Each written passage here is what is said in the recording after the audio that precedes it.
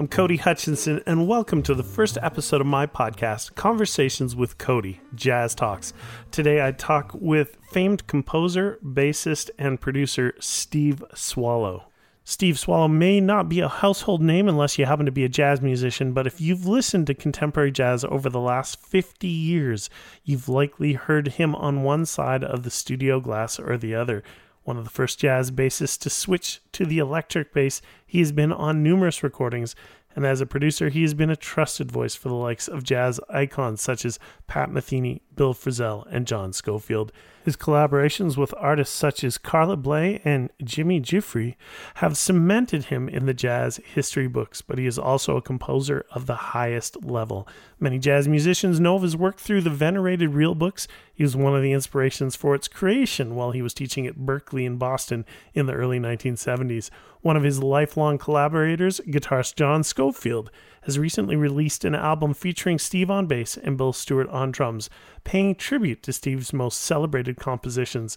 The album released by ECM is called Swallow Tales, and I am very excited to have bassist and composer Steve Swallow joining me today from his home near Woodstock, New York. Thanks for joining me. How are you doing, Steve? Very well. How are you? I am doing very well, having the chance to talk with you as being a bassist myself. This is one of those evenings I'm very happy about. So let's jump straight into your new album with John Scofield, Swallow Tales.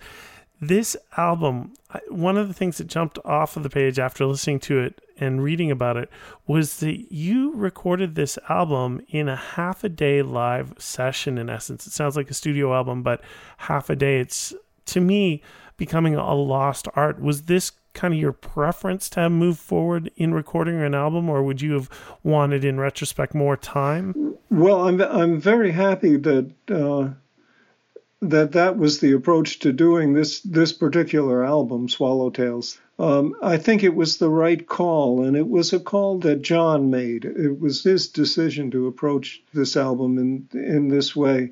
It's a kind of album making I'm familiar with. I did a great deal of it, and it's fallen out of favor to make albums so quickly. Now it's kind of assumed when you make an album that it's going to be a process that takes weeks or months, and that you'll do multiple takes and have the ability to fix wrong notes and all of that stuff. And it was kind of understood by John and Bill, the drummer Bill Stewart, and me, that wasn't how we were going to approach this, that we were just going to go in and play these tunes, and 4 or 5 hours later we were going to emerge from the studio with an album, for better or worse.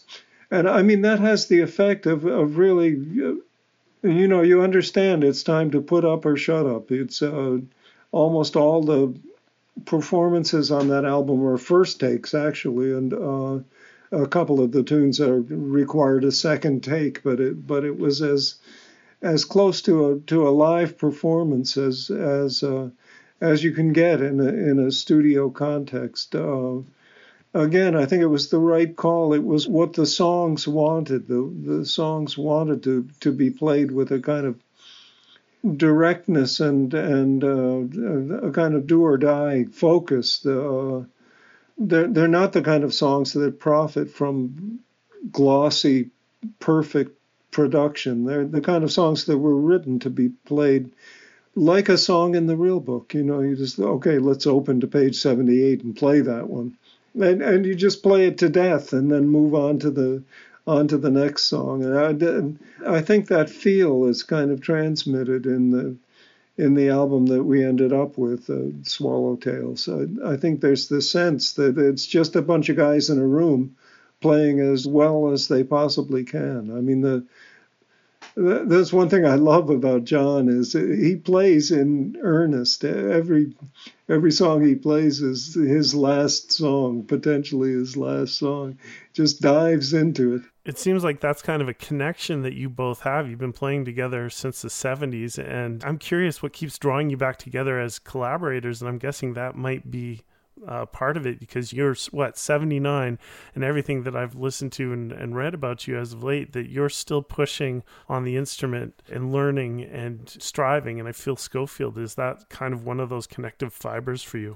He is indeed. And I mean, our relationship has endured over the years since the mid-70s. He's been very important to me. Normally, when you have this kind of intergenerational rapport, I'm kind of a generation above him. By the time we met, I'd already had 20 years of playing experience under my belt, and the presumption in those circumstances, I think, is that the old guy is teaching the young guy. But in point of fact, the secret that the old guys keep from the young guys is that the young guys are really teaching the old guys.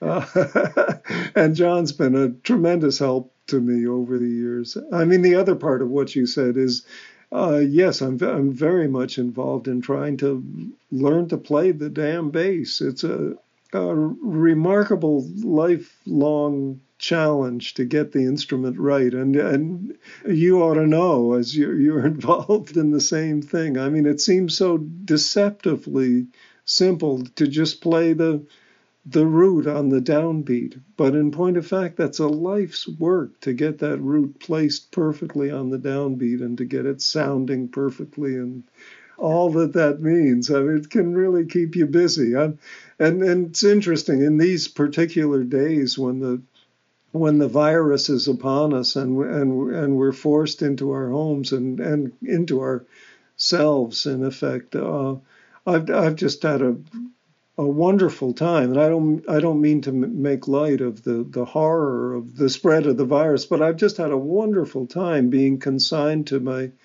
basement and in particular to the Bach cello suites, to just trying to get them to sound well on the electric bass and all of that. It's been a real education the last 2 or 3 months.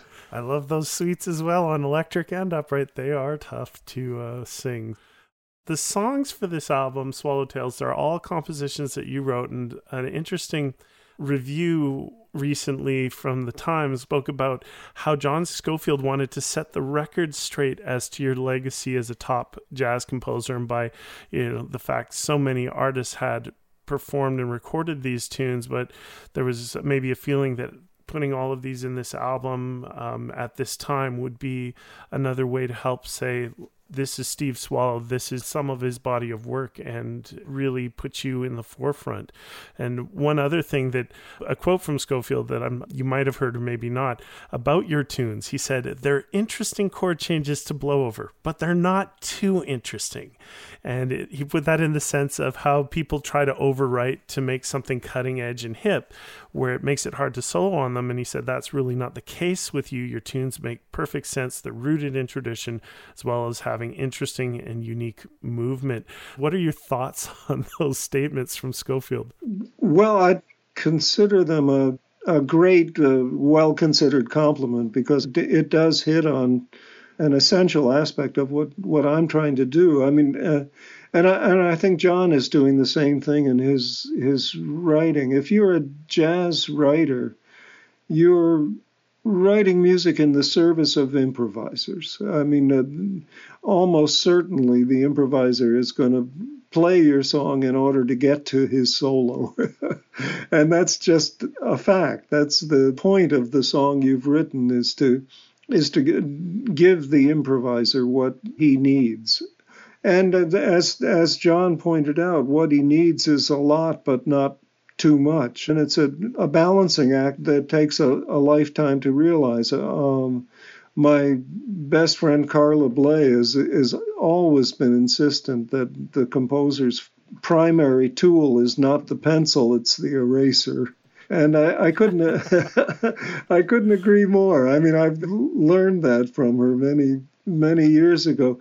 A tune that will serve an improviser well has to be stripped of filigree, pretension, verbosity, all of the things that sometimes creep into long forms. It's really essential that a song for an improviser be as distilled, as boiled down as as it can possibly be, so that what the improviser is given is just kind of an essential impulse, a push into a terrain he hasn't been to before, but a gentle push. I think John has really hit on something that some of the most advanced tunes stand well on their own, but are a little constraining to the improviser. The improviser is left with such a daunting challenge that he's simply not able to sing his song. And ultimately the song you write for the improviser has to enable him, has to allow him to sing his song.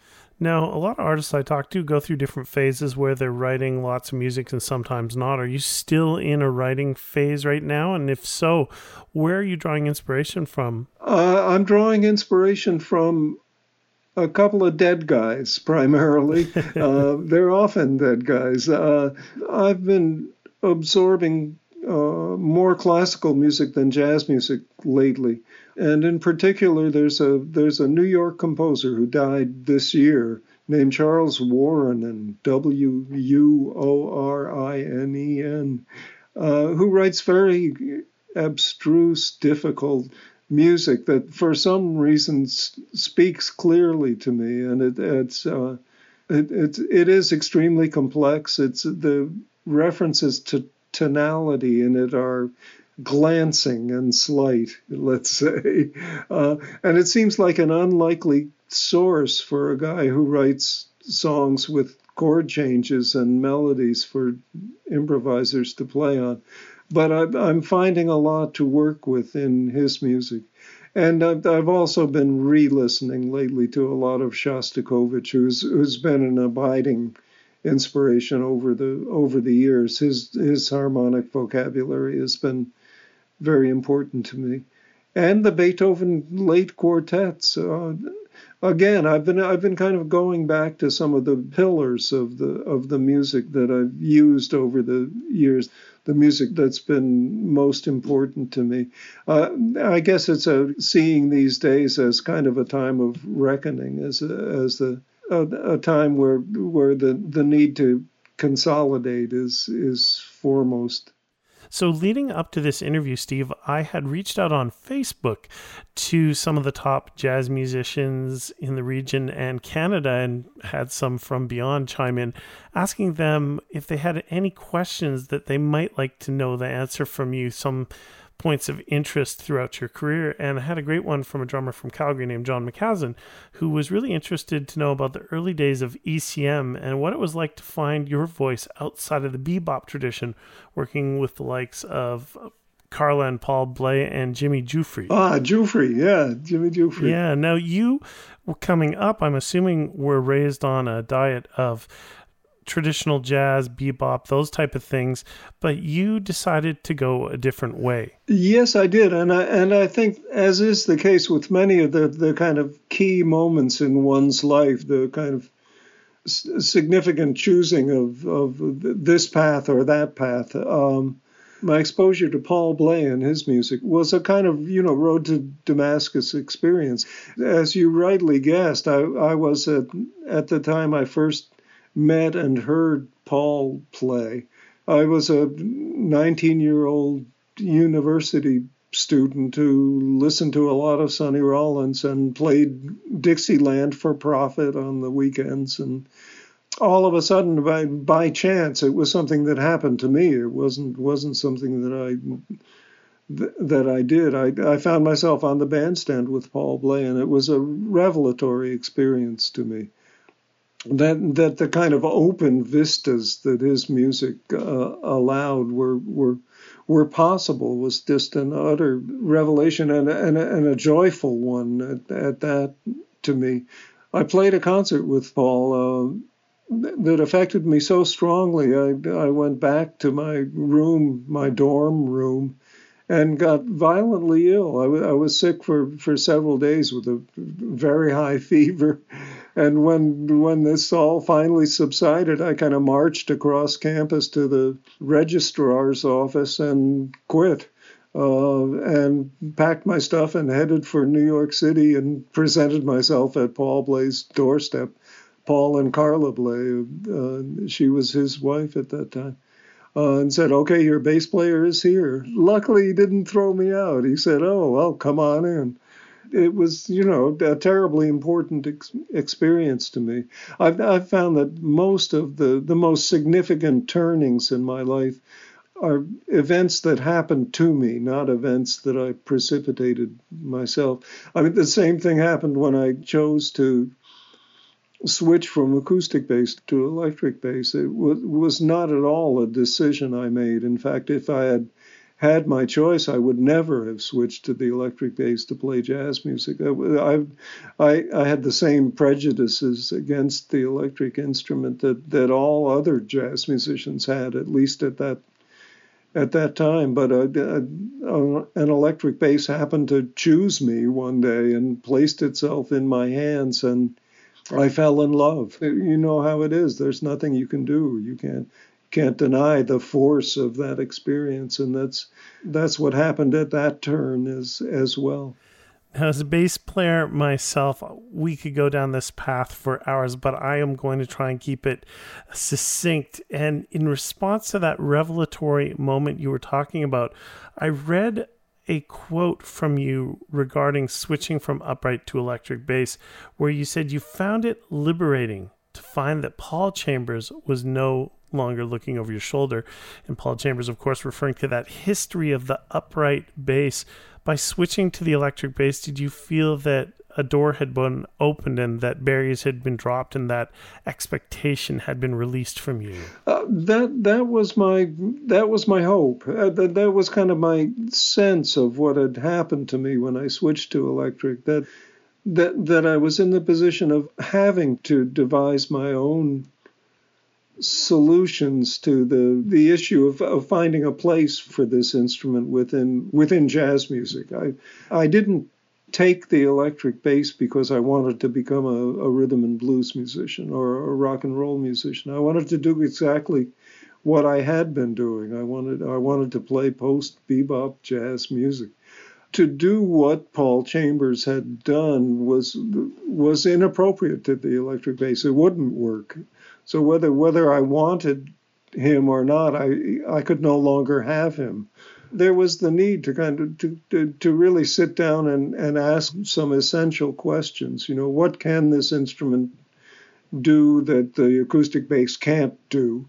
And what are the things that one leaves behind when one abandons the acoustic bass? And there certainly are things. I mean, you're well aware of this. It's the electric bass requires a different technique and a different approach to functioning in the rhythm section, and it's an issue I'm still engaged in. I'm still grappling with that very fundamental issue. And I must say, the people who've been willing to play with me since I made the switch have also had to kind of deal with it.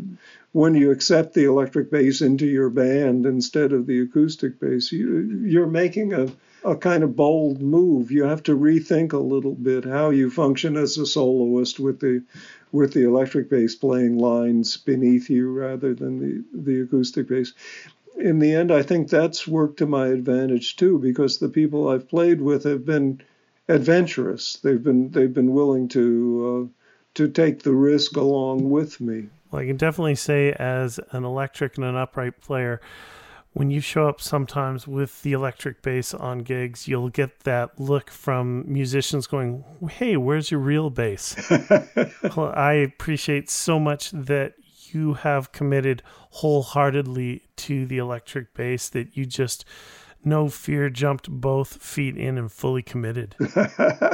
Yeah, indeed. But I mean, it is kind of fun to be constantly making the argument to the other players on the bandstand that what you're doing works if they will only listen and come along with you on this adventure you're having. It can work really well, and it's fun to watch people on the bandstand come to the realization that inappropriate choice can be the right choice anyway.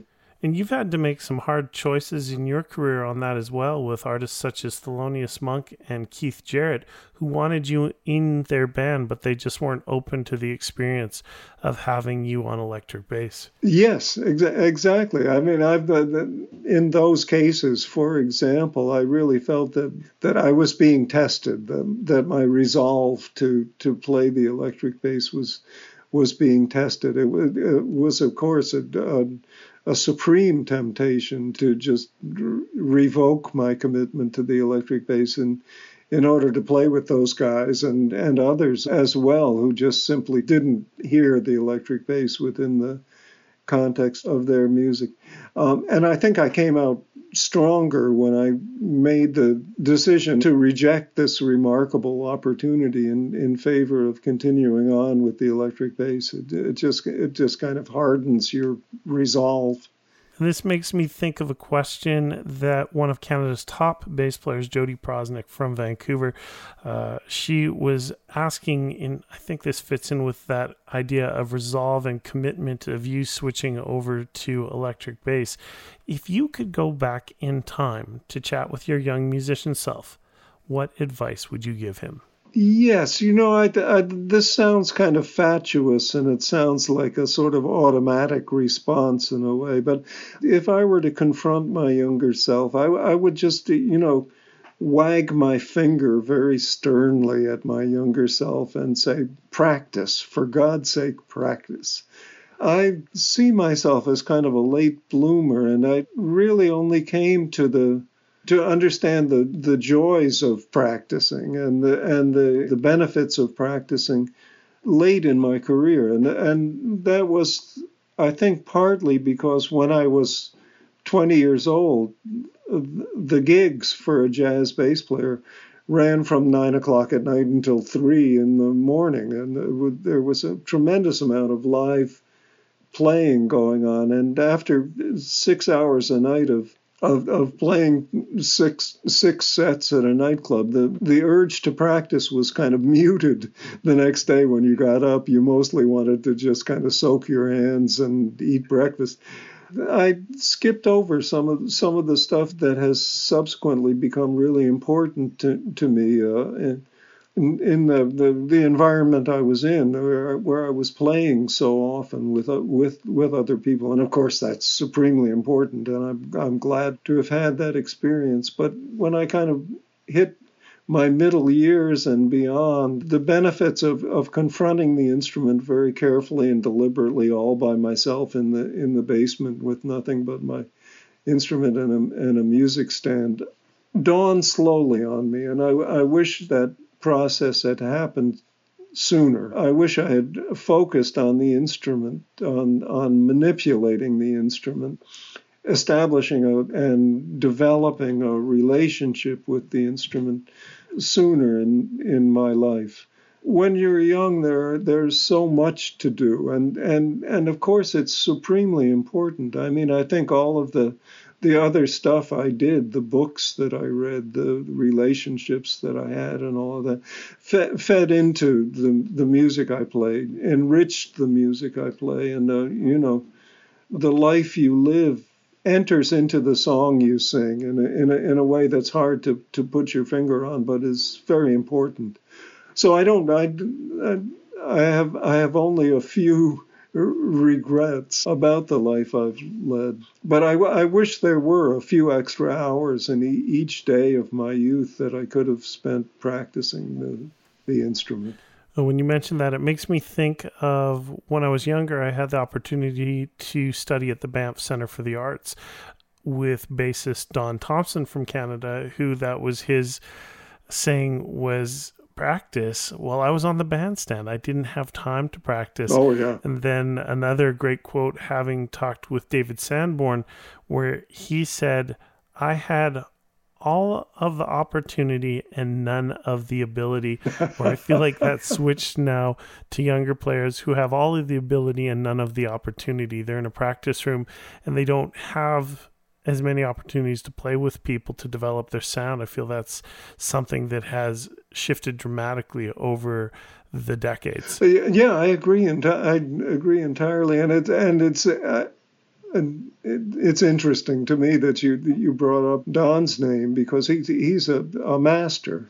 And if he learned what he knows on the bandstand, he really applied himself while he was on the gig, because he's evolved an immaculate technique and a really advanced approach to the content of his playing. Of course, it doesn't hurt that he's an excellent pianist and really knows how to explore the entire music. I was also an avid piano student as a young kid, and I still use the piano as a kind of window into the world of the music that's going on above me as I play my bass lines. But I think the bass players I love most are all really carefully informed about what's going on above them as they play, and you hear the sense of their relationship to what's going on around them is integral to the success of their playing.